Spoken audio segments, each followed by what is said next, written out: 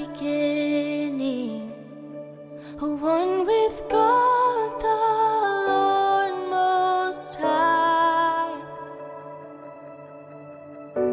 Your hidden glory in creation, and now revealed in you are Christ. What a beautiful name it is! What a beautiful name it is! The name of Jesus Christ, my King. What a beautiful name it is, and nothing compares to this. What a beautiful name it is, the name of Jesus.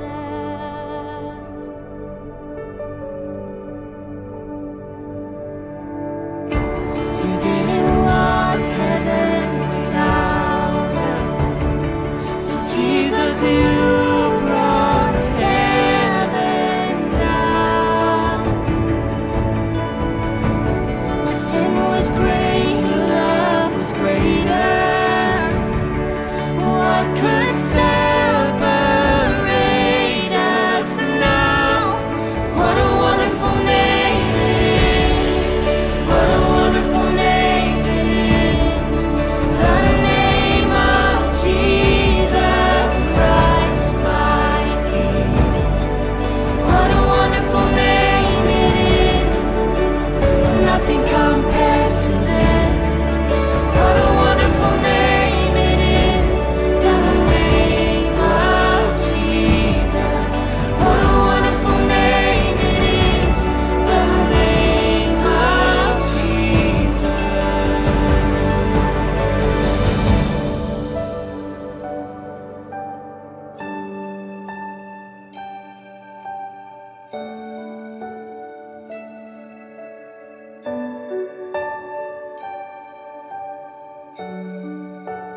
Death could not hold you, the veil tore before you. You silenced the boast of sin and grave.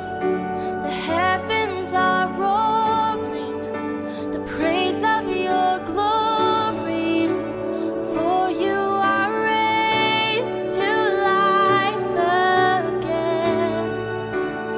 You have no rival,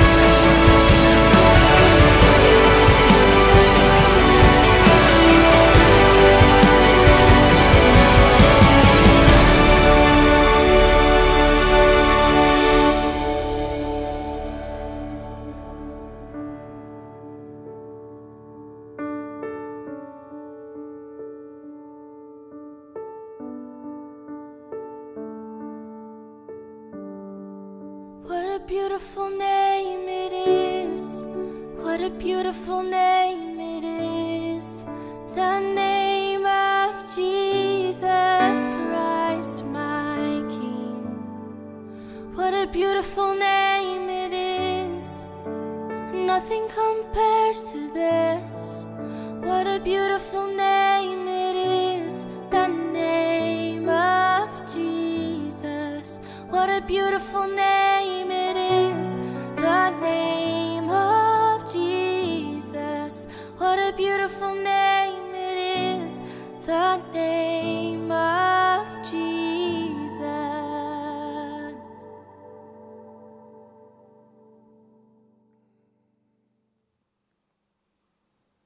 Well, hello, Church at the Red Door, family and friends. Hey, thank you for joining us here this morning. We're just honored that you're with us.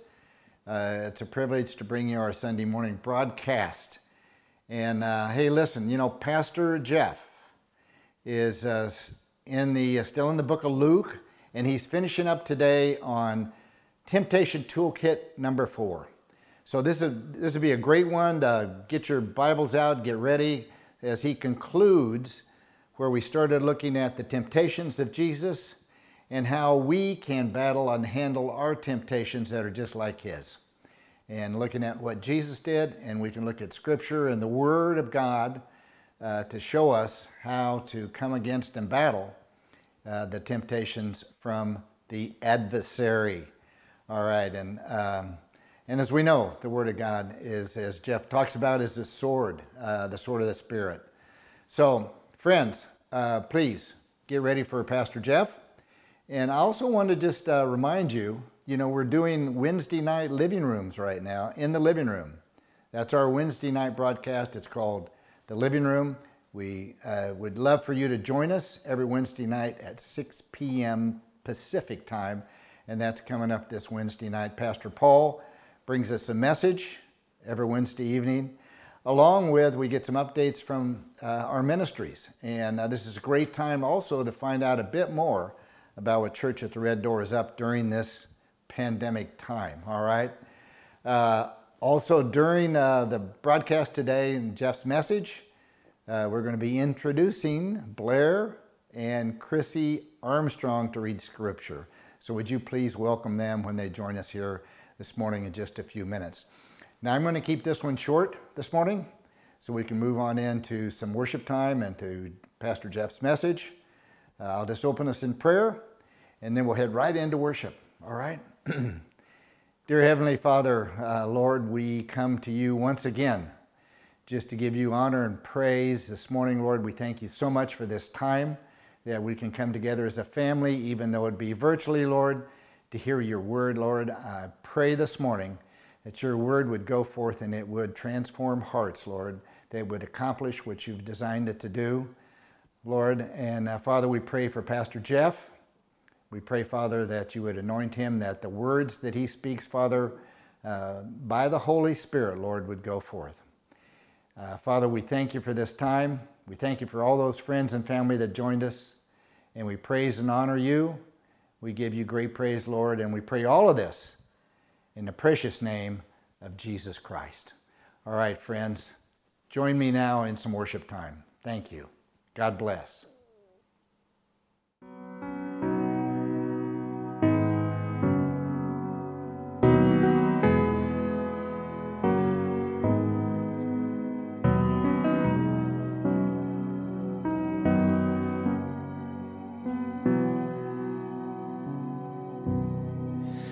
Though the nations rage, kingdoms rise and fall,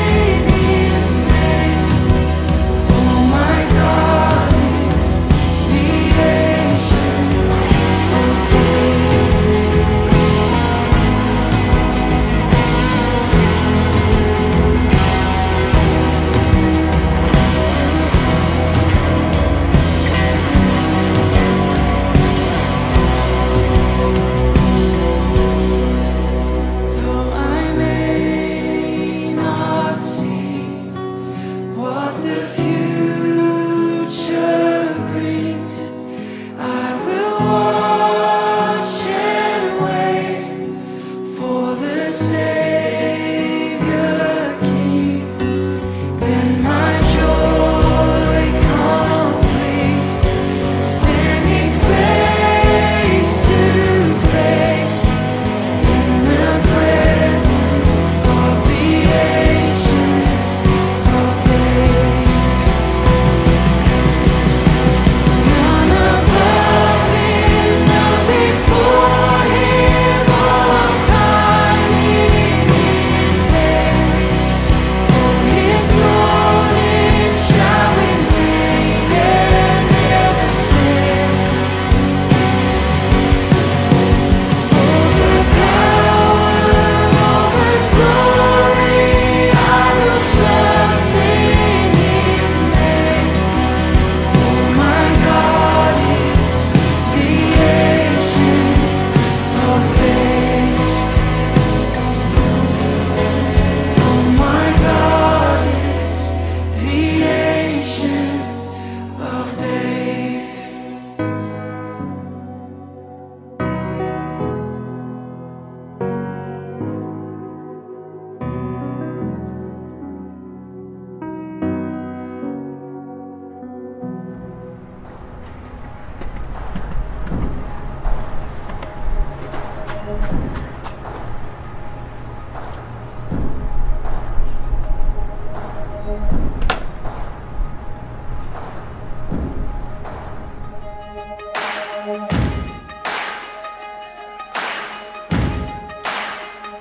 Why you ever chose me has always been a mystery. All my life I've been told I belong at the end of the line, with all the other not quite, with all that never get it right. But it turns out they're the ones you were looking for all this time. 'Cause I'm just a nobody, trying to tell everybody all about somebody who saved my soul. Ever since you rescued me, you gave my heart a song to sing. I'm living for the world to see, nobody but Jesus. I'm living for the world to see, nobody but Jesus. When Moses had stage fright and David brought a rock to a sword fight, you picked 12 outsiders nobody would have chosen, and you changed the world. Well, the moral of the story is everybody's got a purpose. So when I hear that devil start talking to me saying, who do you think you are? I say, I'm just a nobody, trying to tell everybody all about somebody who saved my soul. Ever since you rescued me, you gave my heart a song to sing. I'm living for the world to see, nobody but Jesus. I'm living for the world to see, nobody but Jesus. So let me go down, down, down in history as another blood-bought, faithful member of the family. And if they all forget my name, well, that's fine with me. I'm living for the world to see, nobody but Jesus. So let me go down, down, down in history, down in history. as another blood-bought, faithful member of the family. That's all I ever wanna be. And if they all forget my name, well, that's fine with me. I'm living for the world to see, nobody but Jesus. 'Cause I'm just a nobody, trying to tell everybody all about somebody who saved my soul. Ever since you rescued me, you gave my heart a song to sing. I'm living for the world to see, nobody but Jesus. I'm living for the world to see, nobody but Jesus.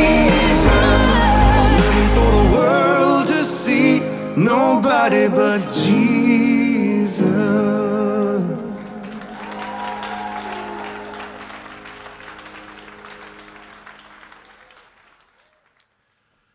Thank you, Randy. Appreciate that, my friend. And hello, good morning, Church at the Red Door. Hope you're doing well. Hope you had a fantastic week. We are going to finish this little sidebar here that we've taken out of our tour through the Gospel of Luke, and we've been talking about the temptations of Jesus, and we've gone into pretty specific detail on how we might actually battle temptation. Before I do, I was in process of working through a study, a midweek study with some men, and we came across Proverbs chapter 25 this last week, 28, and I thought it fit perfectly into where we are. It's going to give us another reason. In other words, why fight temptation? I mean, aren't we saved by grace through faith? And, you know, everybody makes mistakes and everybody sin. I mean, that is one of the great temptations, is that, you know, nobody's perfect, and it can just kind of give you this false sense of security that you can kind of just slip into passivity as it relates to temptation. And as we see, it can deeply, deeply affect our fruitfulness, relationships, cause pain in our lives and cause pain in others.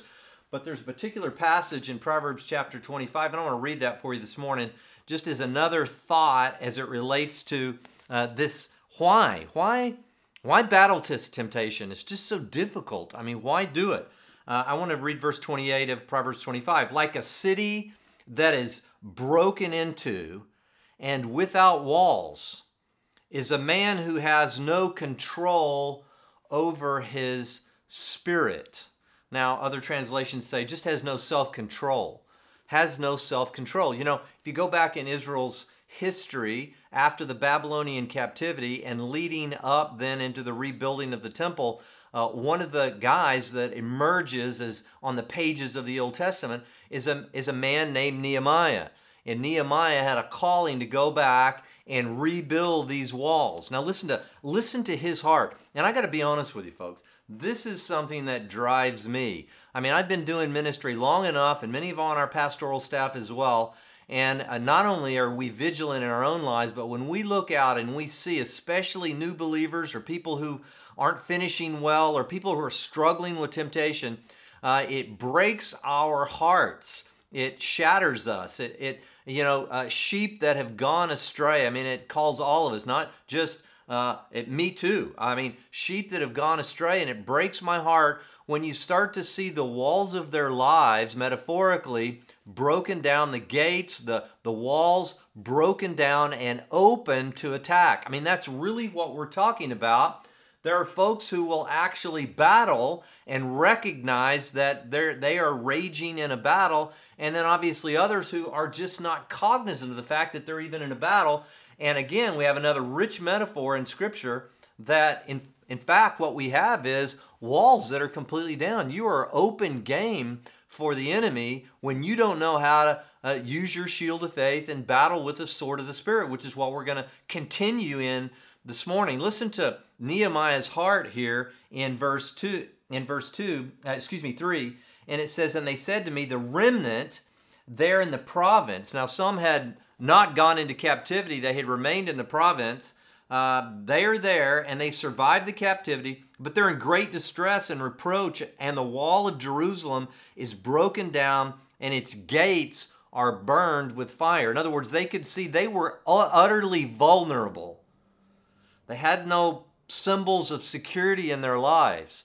The prophets weren't there. The leadership was no longer in place. They didn't have the instruction. You know, when you look at the word Torah, the first 5 books of the Bible, Genesis, Exodus, Leviticus, Numbers, and Deuteronomy, we often translate that as law, but in fact, Torah just means instruction.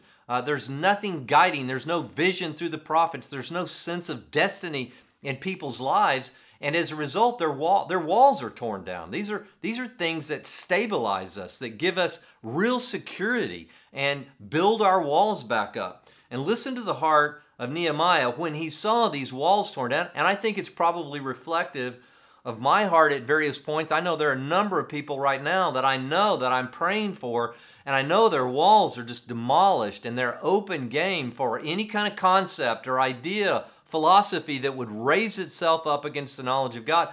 I know the end result. I know the pain that they are going to suffer, that they're going to inflict on others. I know the years of fruitlessness that rest in front of them, that are in front of them, not having walls, and it breaks my heart. And so those are I'm actively engaged in prayer for those people, that they're, again, this is a rich metaphor, that those walls would be built back up. Listen to Nehemiah's heart in verse 4. And it came about when I heard these words, I sat down and I wept and I mourned for days, and I was fasting and praying before the God of heaven. I beseech thee, O Lord, God of heaven, the great and awesome God who preserves the covenant and loving kindness for those who love him and keep his commandments.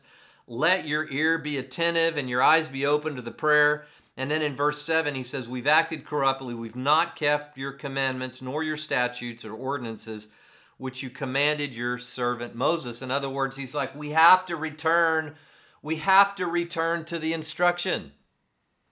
It's just breaking my heart. There's no self-control here. The walls are broken down. They're open game. The enemy is attacking. They have no defense strategy, and certainly no offensive strategy either. And some of them don't even know the walls are down. You know how many people in our culture today, the walls have completely been torn around them. They're open to every assault. Can be witchcraft. I mean, you wouldn't say that normally, but look at, even in the last 10 years, all the witchcraft and New Age and paranormal and all this other stuff. People are so fascinated with the occult. Walls being broken down. Sexual boundaries just being exploded through. And imagining that in some way that's going to give them liberty. I love John Dixon's quote where he says, we must understand that the instruction for life, the whole message of this life that it says in the book of Acts, you got to understand this is a pathway out of enslavement to the transitory. We want liberty, but in fact we find ourselves in bondage. You know, when you think about the law or the instruction, if you see it as a wall to protect rather than a wall to hold you in, it'll completely, absolutely revolutionize the way you think about the Bible. You won't think of it as being restrictive and holding you back from a life of liberty and contentment. You'll see it as actually protection, as these places of security that actually guide you into not only eternal life and fruitfulness in this life, but just joy and shalom and peace. And so, I wanted to restate, when we're going through these verses, you just have to have it in your mind that this is here for my benefit and the benefit of those that I love and around me, and ultimately my fruitfulness before the Lord. Okay, are you with me? Okay, so now what we're going to do is we're going to turn and we're going to go into some of these subcategories of throne grabbing where I left you last week, and we're going to look this morning at these concluding subcategories, and the first one is fear. Okay, so fear, it plagues people. You say, well, why would fear be a function of throne grabbing? Well, again, when we grab the throne, we realize we don't have the sovereignty, that we're not omnipotent, we're not all powerful, we don't have the ability to control events, and so now I've grabbed a throne of which I have no power to execute on it. I've taken a position in the cosmos, in my own life and in the lives of others. I've grabbed the throne of my life, and I really don't have any ability to superintend what's going on around me.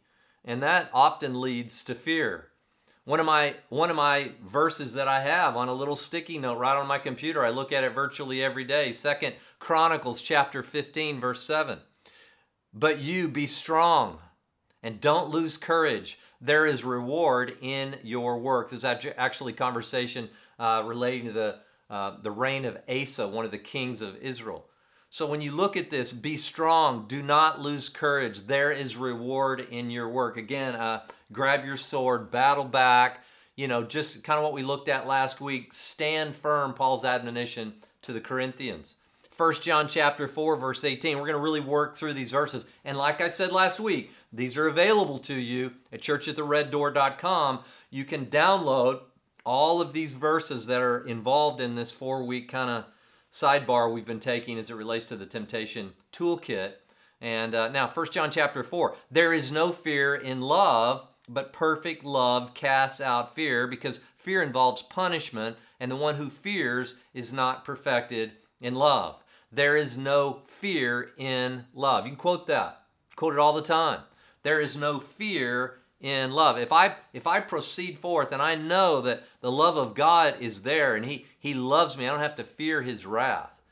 I don't have to fear. There's perfect love casts out fear. And again, one of those things that you may need to grab on and fight with, and again, in the imagination and your mind, it works. You know, we have 50,000 plus thoughts per day.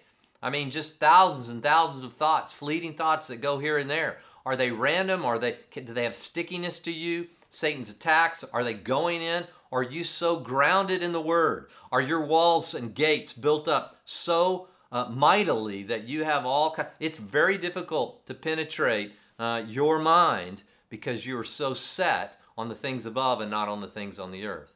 2 Timothy 1:7 is probably a verse that is one of my top 10 for sure. Many of you know the story. I was terrified of public speaking when I was in college and high school, and I had failed in a play. I told you this story before, and I quoted this verse. To this day, I quote this verse all the time. For God has not given us a spirit of fear or timidity, but of love and power and a sound mind. I mean, probably thousands of times I have battled with that verse. Every time something overtakes me and I begin to cower in fear, it's a picture of me grabbing the throne. He's not on the throne. When He's on the throne, I have nothing to fear. And by the way, He's not even given me a spirit of fear. Perfect love casts out fear. And I just have to quote that and quote that. Here, what has God given you this morning? Well, if you're born again, if you have the seed of God dwelling in you and the Holy Spirit dwells in you, let me be clear. You have love and power and a sound mind. You say, well, I don't feel like I have a sound mind. Just quote it and quote it and quote it and quote it and never stop quoting it, and all of a sudden it'll reconstruct. And I think that, again, as I've told you, there are physiological things that happen when we are dedicated to having our mind dwelling on what God says about reality, and it's coupled with this deep sense of this is true. This is actually true, and you begin to believe into it, and it'll change your destiny and potentially your children and your grandchildren and your spouse and your friends and your workplace or wherever. I mean, it has a powerful, powerful influence. Psalm 23, many of you know the 23rd Psalm. Even though I walk through the valley of the shadow of death, I fear no evil, and you're with me. Your rod and your staff, they comfort me. I had a conversation with a precious woman this week who just a few days ago lost her husband to COVID here in the valley. And still just pretty much in shock. And I encouraged her. I said, just go and just dwell in the 23rd Psalm. I said, these are going to be some very challenging days for you over the coming months. But live into what God says. Live into. Let Him form. Let the Word form your thoughts and your pictures in your mind. Don't let Satan come in and say, well, it's not worth it anymore. There's no reason to live anymore. You might as well take your own. I mean, whatever it is. Satan will come at you from every direction. You have to, again, battle this fear. Joshua 1:9. Have I not commanded you? Be strong and courageous. I love all these be strong, right? I need it. I guess I'm just kind of a wimp sometimes because I need these verses. Come on, Jeff, be strong and be courageous. Do not tremble or be dismayed. The Lord God is with you wherever you go. Do you feel isolated, like God's a million miles away? It's just not Bible. If you're born again, God is right there. He's living on the inside of you through the power of the Holy Spirit. Be strong, be courageous. Don't tremble, don't be in fear. I am with you wherever you go. Joshua 1:9. Quote it. Think about it. Let it roll through your imagination, through your thoughts. Speak it out loud. There's power in that. Psalm 118, verse 6 through 7. The Lord is for me. I mean, just quote that. The Lord is for me. Here you go, battle. The Lord is for me. No, He's not. You don't understand. You're a million miles away from Him. He's so displeased with you. You fail and fail. What? No. For it is written, the Lord is for me. I will not fear. What can man do to me? The Lord is for me among those who help me. Therefore, I will look with satisfaction on those who hate me. I'm not concerned. Yeah, there are assaults that are coming against me, people who despise me. It's okay. Why? It is written, the Lord is for me. I will not fear. You know, this gets us into the fear of man. Proverbs 29:25, the fear of man, again, this is a top 10 for me. I've told you many times I have struggled through the years just to, the opinions of men have meant too much to me. And even to this day, this is something I battle with. The fear of man, man's opinions, man's thoughts, and yeah, maybe somebody coming against me. But I think in the 21st century, most of the people who are listening to this are not going to say, I've got people that are actively trying to kill me. Not like David had or running from Saul or some of these Semitic communities back in that time where you never know who was going to come over the hill. And if you had an unwalled village, boy, you were in big trouble. You didn't have GPS systems and satellite and all this kind of stuff. You never know what was around the corner. I don't think it's really specifically talking about that. I think the fear of man is just the fear of men's opinions and ultimately what they could do to you through their slander or other things. But he who trusts in the Lord will be exalted. The fear of man brings a snare. I had intended originally to do this, but I want to take you now to Isaiah chapter 51. I love this. I think this is so powerful. It just absolutely grabs me when I look at this Isaiah 51 passage, and it's God speaking. Listen to what he says in verse 12. In verse 10, he's already said, he's talking to, obviously, to Israel, but now we're grafted into Israel. I've ransomed you. I'm singing over you, all this. And then verse 12 says, I, even I, am he who comforts you. And I catch this. Who are you? Who are you that you're afraid of man who dies or the son of man who's made like the grass? I think that is so powerful. I have to quote that to myself. This is God speaking. Who are you, Jeff? Who are you that you're afraid of man who dies? In other words, who do you think you are?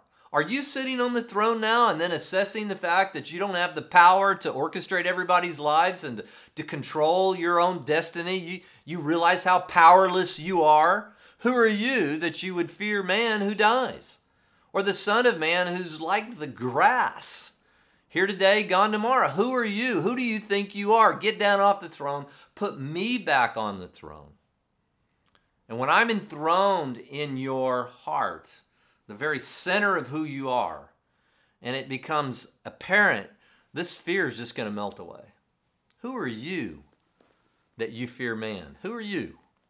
Who are you? God's saying, who are you? Who do you think? Get off the throne. Put me back on the throne of your life. Now I'm going to have some of our precious friends, Blair and Chrissy Armstrong. Haven't seen them in a long time, like the vast majority of you. And they are going to read now Romans chapter 8, 38 and 39. And man, I miss you Armstrong family, and I can't wait to see you. So take it away, Blair and Chrissy.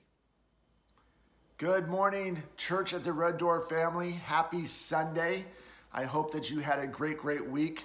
We are honored to be bringing your scripture reading this morning.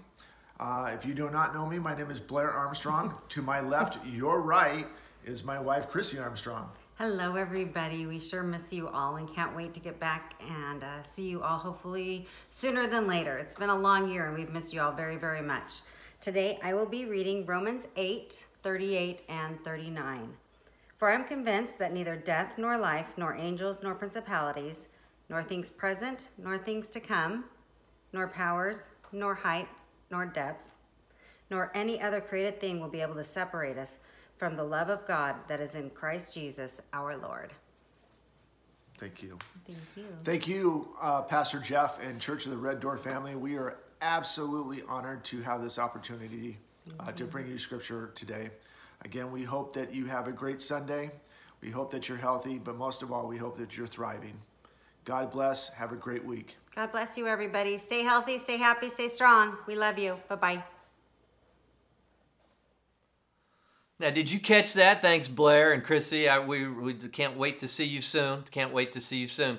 Did you catch that? I'm convinced death, life, principality, nothing's able to separate us. Nothing. Okay, have you quoted that? Do you feel wow, are you terrified? Like a death is terrifying to you? I mean, nobody wants to die, but you got to realize that death is never going to separate us from what? Well, it's going to never separate it from the very love of God in Christ. Principalities, these forces that are battling and tempting you, they're never going to separate you from the love of God. Can you think deeply about that? Nothing is going to separate you from the love of God. Paul's very clear. And then lastly, Philippians chapter 4. This is probably one of the top 10 most quoted verses in all the Bible, I would think, if somebody has a handle accurately. Be anxious for nothing, but by prayer and supplication, with thanksgiving, let your requests be made known to God, and the peace of God, which surpasses all understanding, will guard our hearts and minds in Christ Jesus. Okay, so Paul is saying, just don't be anxious, relax. I mean, this is battle stuff right here. I mean, this verse, be anxious for nothing, but don't be anxious. So it's not just saying don't be anxious. It's saying be anxious for nothing, but by prayer, right? Prayer and supplication, just spending time before the Lord as a supplicant with thanksgiving, always an attitude of thanksgiving, make your requests known to God, and peace eventually will come.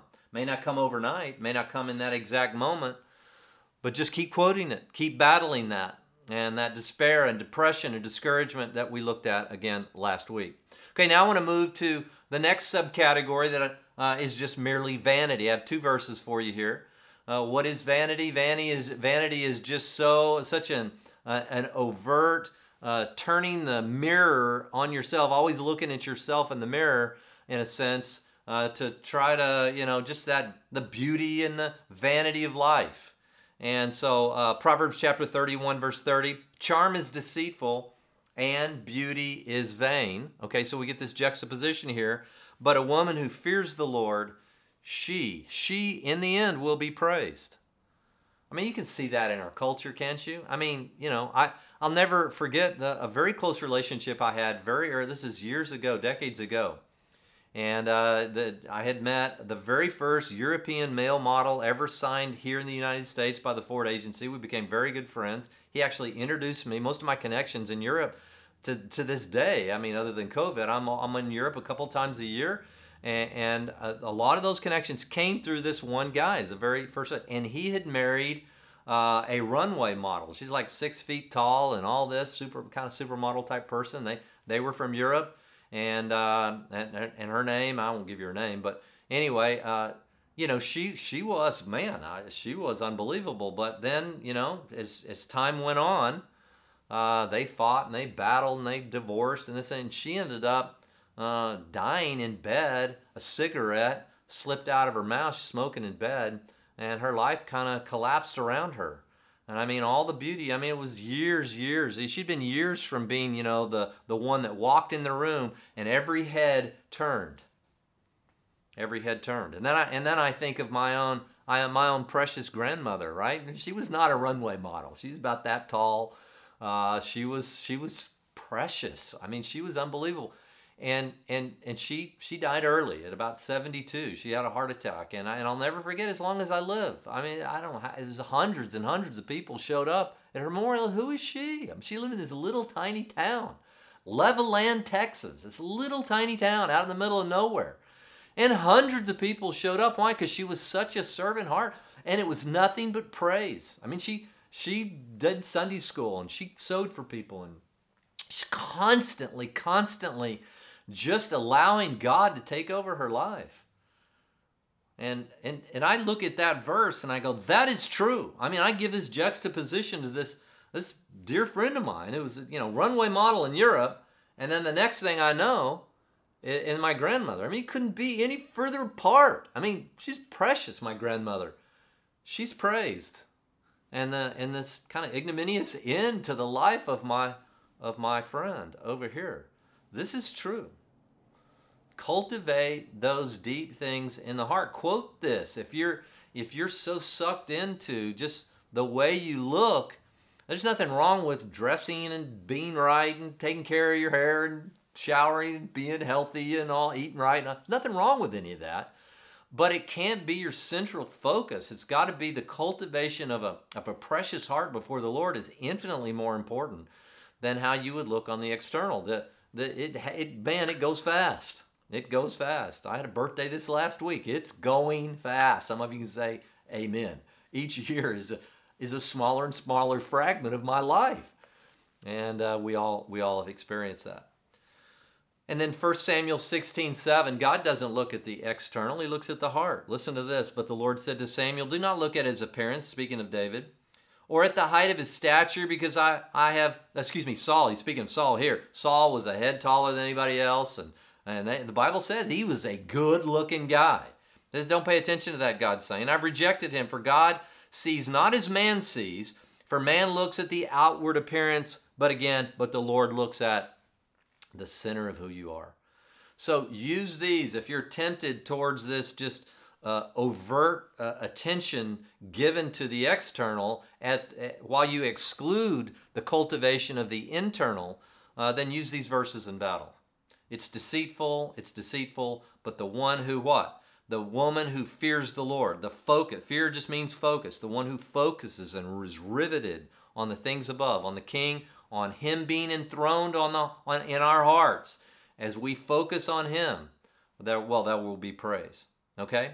And then next subcategory, gossip, slander, abusive language. Probably nothing more appropriate than this, all the political discourse. And everybody's talking about it. Everybody is having this conversation.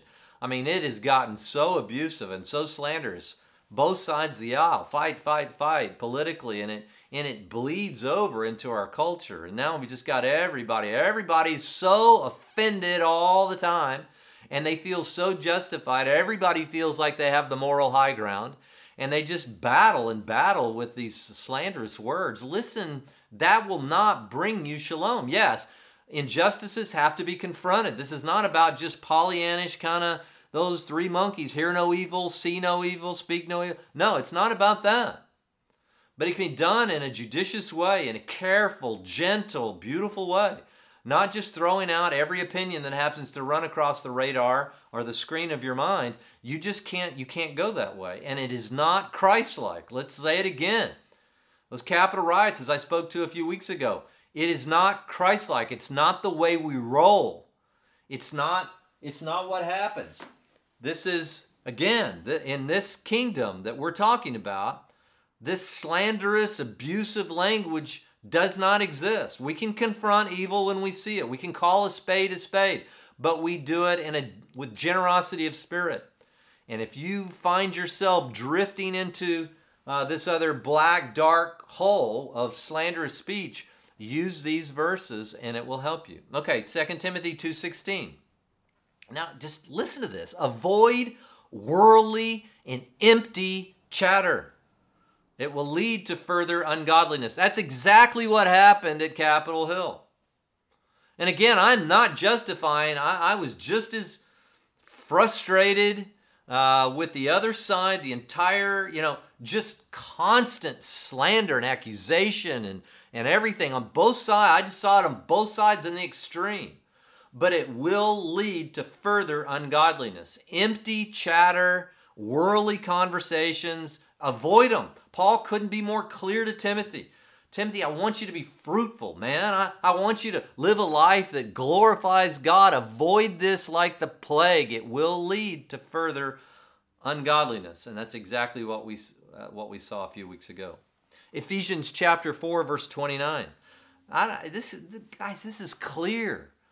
I mean, I know we feel justified sometimes, and righteously so, when we get engaged in this verbal assault in the political realm or otherwise. It just is not representative of the heart of Jesus for you.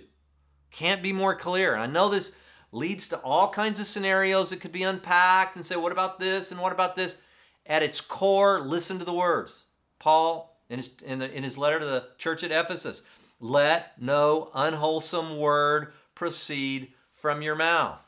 but only such a word as is good for edification. That's building somebody up, the structures of their life. If your words are sent to demolish, then if you're talking about spiritual forces in heavenly places, go for it. Pray it. Believe it. Speak to it. But if you're talking about an individual who's enslaved by one of those spiritual forces, then that is not what we speak. We speak to edify, to build up, according to the need of the moment. A word spoken in season. Oh, it's beautiful. What a precious thing. Words in season spoken to me. At times I did not deserve it, have changed the course of my life. So that it will give grace unmerited. That's part of what grace is. It's unmerited. We want to give grace to people. I didn't deserve it. They don't deserve it. None of us deserve it. That's why he's on the throne. Don't grab the throne back. Don't yield to the temptation of abusive speech and slander because you feel justified in your heart. You miss the spirit of what? Edifying, building up, and extending grace back out into a hurting world. Proverbs 10 verse 18. If you conceal hatred, he who conceals hatred has lying lips, and he who spreads slander is a fool. Again, I'm doing a long study, midweek study for years. Actually, we've been over 3 years in Proverbs. And you always get this position between wisdom and the proverbial fool. And a fool is just a slanderous person, someone who just goes off, just speaks whatever's on their mind. Very little filter and never done in generosity of spirit. Not looking to edify, looking to make their claim, their position. As justified in their mind as they may feel, they are slanderous. Be cautious. Be cautious. Proverbs 11:13. He who goes about as a talebearer reveals secrets, but he who is trustworthy conceals a matter. Fight with that. If you've got that temptation to just start, telling stuff out of school, stop. Quote that verse. Battle with it. Proverbs 16:28. A perverse man spreads strife, and a slanderer separates intimate friends. How many relationships have been broken up because somebody intervened? Look, relationships, as I alluded to last week, it's the oil that keeps us together, folks. It's the grace. It's extending mercy when we fail. When we fail, not if we fail. Well, he's done me so wrong so many times it's over. She's done me so wrong, I'm not, I heard she said, he said, somebody comes to you and that, well, he said this about you. Can I just tell you, I'm asking you, I don't want to know what people say about me. Don't, right? It's an attack in my own mind. Well, somebody said this about you, blah, blah, blah. And then all of a sudden it creates an offense and I have to battle. What you're doing is you're throwing me into the lion's den when you do that. If you hear people speaking slander about me, pray for them. But don't bring it to me. I don't want to know about it. And I don't want to do that for you either. It can separate intimate friends. There are going to be people who are my friends who say things about me, right? And maybe justifiably so. But don't tell me about it. I don't need to know about it. I got enough stuff going on today that I don't need to be separated by an offense because I may not know the context. It may be third hand. Who knows what it is? Don't do it. Don't do it. Psalm 141 verse 3. Set a guard, O Lord, over my mouth. Keep watch over the door of my lips. It is written, Lord, set a guard over my mouth. Set a guard over my mouth. What a prayer. If you get nothing else from this morning, this prayer right now, Lord, set a guard over my mouth. Please, Jesus, set a guard over my mouth. Don't let me be a proverbial fool. Don't let me be a slanderer. Don't let me separate intimate friends. It's not your kingdom. It'll never produce fruit. It'll only produce death. What about the temptation to highly regard worldly wisdom, philosophies, speculations? We tend to always the expert. And then if they espouse something, it could be a theoretical physicist. Well, he's got all kinds of postgraduate degrees that I could never argue with them. Look, if they're arguing with the Bible, and I'm talking about every interpretive view, because there's some funny interpretive views about this book, and there have been for 2,000 years. So I'm not defending everything, every interpretive view. But when there is a clear departure from that, I don't need to highly regard this. Listen to Romans 12:2. Do not be conformed to this world. Be transformed by the renewing of your mind so that you may prove what the will of God is, that which is good and acceptable and perfect. Conformation to the world is not just the appetites of the world, it's also the philosophies of the world. Here's what the world says about this. And then I know it's in conflict, but that's an old book. I mean, some of this is 3,500 years old. I mean, who can really, we're modern people. Laura and I were I watched a little portion of this. It's an old movie, Tom Cruise and Nicole Kidman, Far and Away. And I remember a scene where she's there and they've come to America and she came from great wealth and she says, I just want to be modern. I want to be modern. I don't want to be like these old fuddy-duddies. We all want to be up to date, but not at the risk of departing universal truth that God has revealed in His Word. And then secondly, 1 Corinthians 3:20, the Lord knows the reasonings of the wise, that they are useless. And again, this wisdom, I think he's saying, tongue in cheek, worldly wisdom, and God knows the reasonings and how they think and perceive, and they can argue away that God, and look, like I've said many times, the people are going to see Jesus is going to come back, every knee bow, every tongue confess. It'll become gloriously apparent or terrifyingly apparent to some that all the reasonings and all the talk and all the, dismissing God, no creator, no design, no nothing, just how we came out of nothing, we came from nothing, we are nothing, we mean nothing, we're just animalistic at our core, just random chaos that just happens to have an appearance of something, consciousness and all this, and all of a sudden it'll become blazingly apparent in that moment. All the reasonings of the wise are foolish. Quote that. If you're seduced by the siren song of those who would say there is no God, what does the Bible say? Those who say there is no God, they're fools. It is the fool who says in his heart, there is no creator, there is no God. Does that offend you? How can you do that generously and sweetly? Well, that would be the first thing I say. I'd meet some guy and I want him to know Jesus. I might do it third person. I'm just going to go up and you're a fool. I'm just going to quote the Bible. Just quote it, No, I want to do this with grace. I want to do something that's going to lead somebody to build them up. But yeah, they're going to need to know that some of their reasonings have been a million miles away from reality. And then I want to go here, stinking pride. We're going to now winding this down. Pride. Okay, Proverbs 8:13, the fear of the Lord is to hate evil, pride and arrogance in the evil way, the perverted mouth. I just hate it.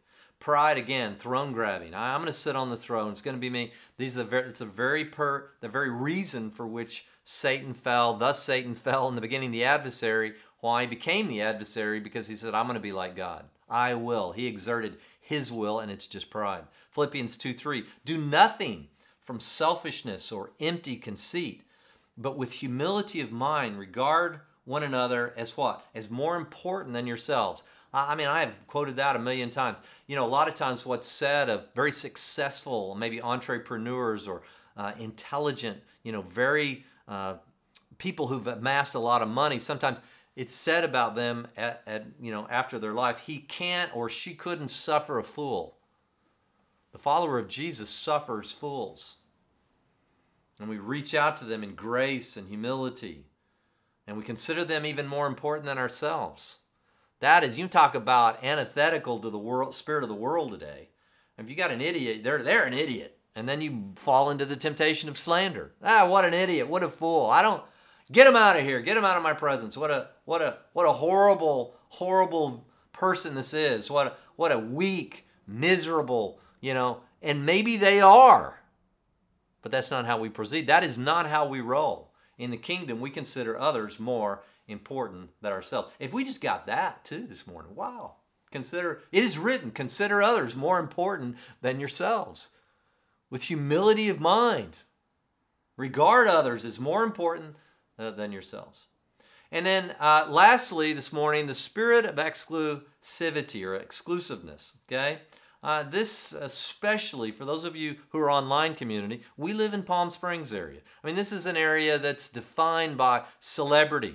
I mean, our very place where we meet, we haven't met for almost a year now, which has been a tragedy, but it's right there on Frank Sinatra. And you know, all of our streets are named after people, the Rat Pack, who spent a lot of time in the Palm Springs area, kind of the Celebrityville. And so people come from Hollywood and LA and they get away. You remember Rain Man, you know, when Tom Cruise's character, they wanted to get away from the weekend. Where do they go? You see the windmills. They're headed to Palm Springs. So we're kind of built on this this notion of exclusivity. It's great if you can belong to a club that's very exclusive, that keeps other people out. Well, there's nothing wrong with penetrating those places, but in the end, that's not God's heart is exclusivity, it's inclusivity. Proverbs 21:24, proud, haughty, scoffer are his names, who acts with insolent pride. You know, we walk around haughty and, you know. I mean, yeah, everybody has that stereotype in their mind, you know, the big fancy car and the big, you know, Palm Springs looking, you know, glasses and everything, walking with a chin up and, you know, get out of my way, kind of an attitude that people have about the, you know, the 1%ers or whatever that is. Be cautious not to be part of a crowd that is so exclusive that you can't, you know, we serve the least. We consider others more important than ourselves at all times. And so that's just part of the kingdom ethos. Luke 16:15, he said to them, you are those who justify yourselves in the sight of men, but God knows your hearts. For that which is highly esteemed among men, well, it's detestable in the sight of God. God hates exclusivity. He loves unity. He loves community. He loves reaching to the least. He loves considering others more important than yourselves. That's just how the kingdom operates. And yeah, it's challenging. It's challenging. Romans 12:16. Finally, in closing, be of the same mind towards one another. Don't be haughty in your mind, but associate with the lowly. Do not be wise in your own estimation. Some of you have done that because you've associated with me. Associate with the lowly. I've never built a big business or done anything, you know, extraordinary in the world. Failed tour player, you know. I mean, I'm a low guy. Some of you have done that and haven't been exclusively. If you've invited me into your worlds, and for that I'm very grateful. I want to turn and do the same. I constantly want to be considering others, again, more important, not this exclusivity, class system, socioeconomic separation, the caste system. I mean, you go back and watch some of these older movies, you'll always see, boy, it was really defined.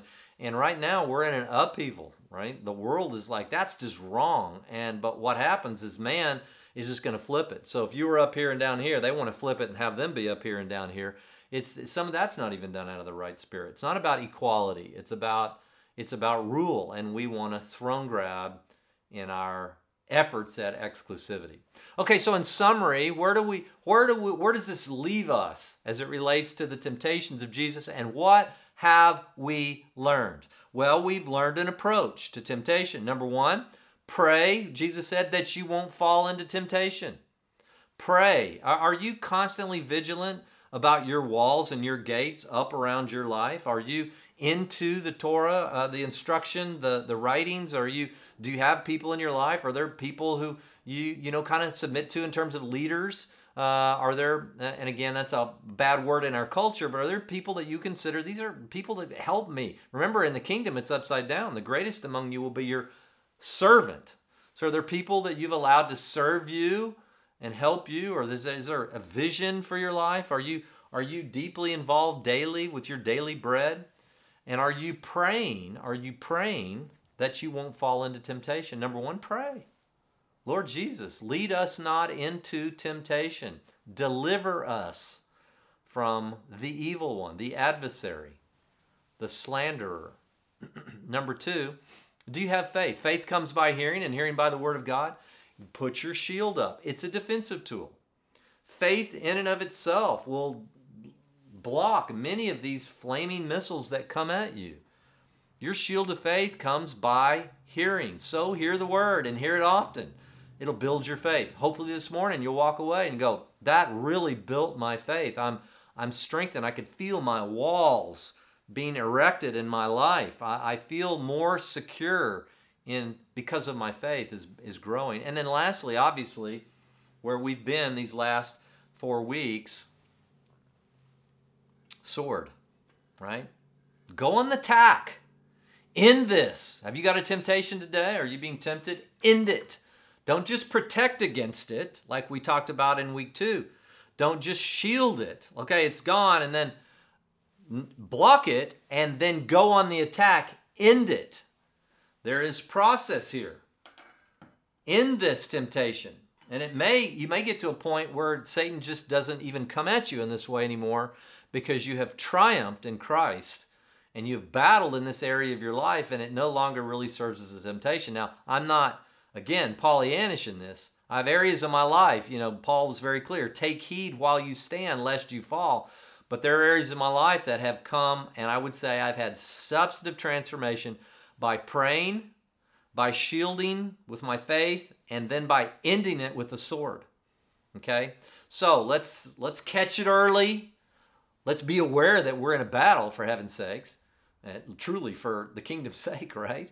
Let's catch it early. Let's do it, and let's not be brutally indifferent. Let's go after it right now and know that it leads to death. And then lastly, these 2 verses I'm going to leave you with this morning in summary of how we go about fighting temptation.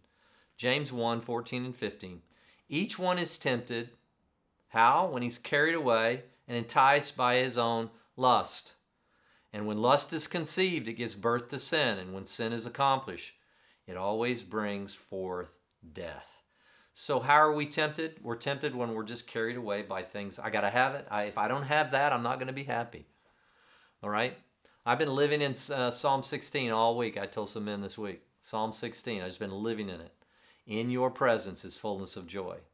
All these other things, they're great. I appreciate the fact that I have food, and covering over my head. I'm well provided for. I have relative health right now, certainly to where I was a few years ago. I'm very thankful. But if I lose all that again, I want to be in a place where I don't see anything that I look out and I go, if I don't have that, I'll never survive. If I lose my money, if I lose my whatever, if it's vanity, pride, position, anything, there's nothing in this world except for losing one thing. If I lose Christ, I lose everything. But I can lose everything and have Christ, and trust me, I have everything. So don't be enticed. Don't be enticed and then carried away. So we've got to catch it early. That's what I want you to get this morning. Don't let this thing just kind of run around and then maybe down the road you'll confront it.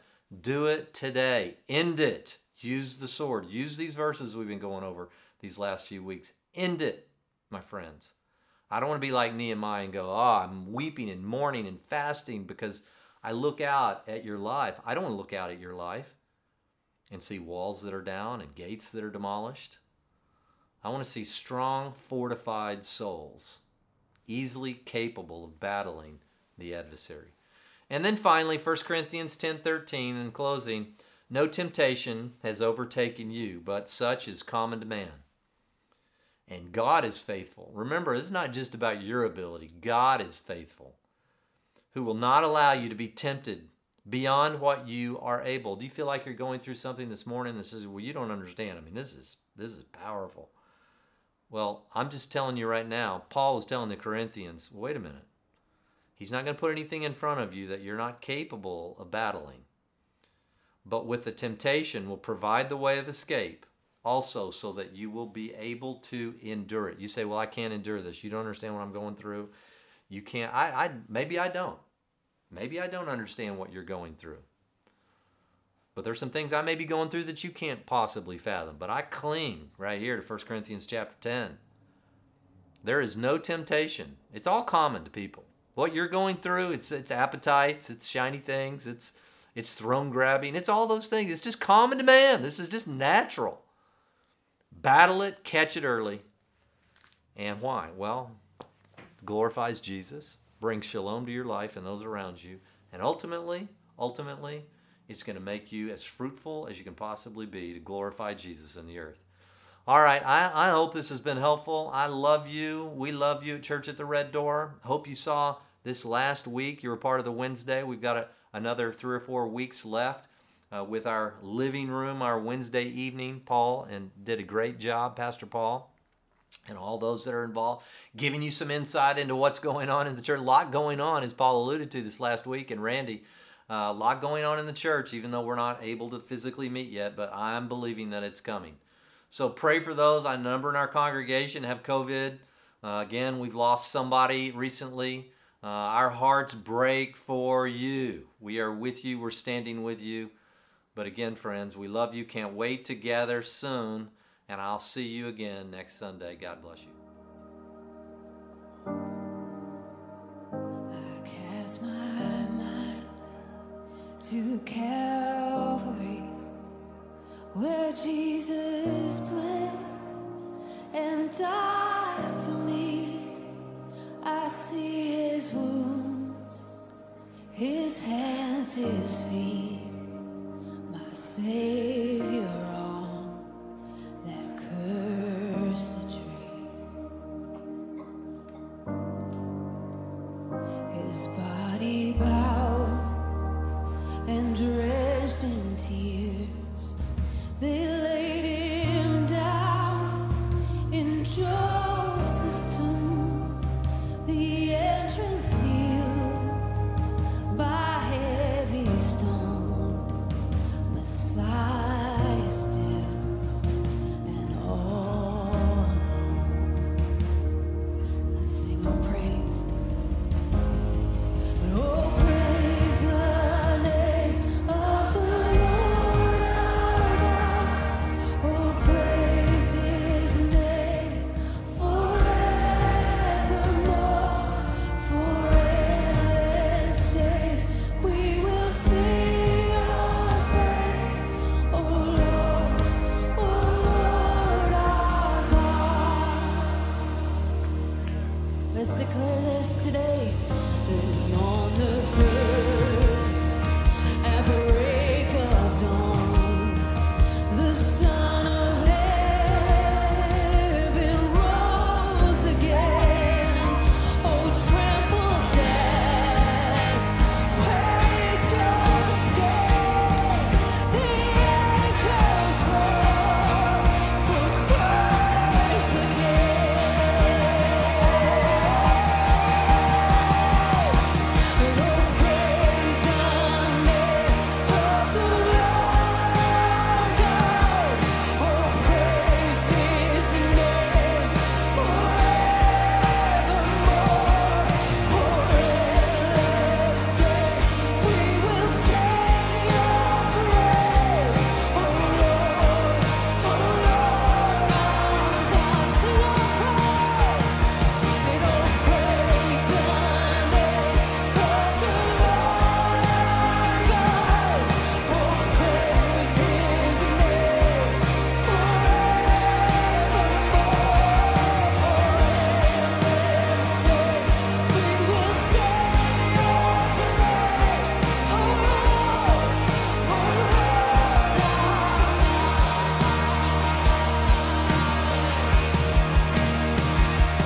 shall return in robes of white. The blazing sun shall pierce the night, and I will rise among the saints, my gaze transfixed on Jesus' face.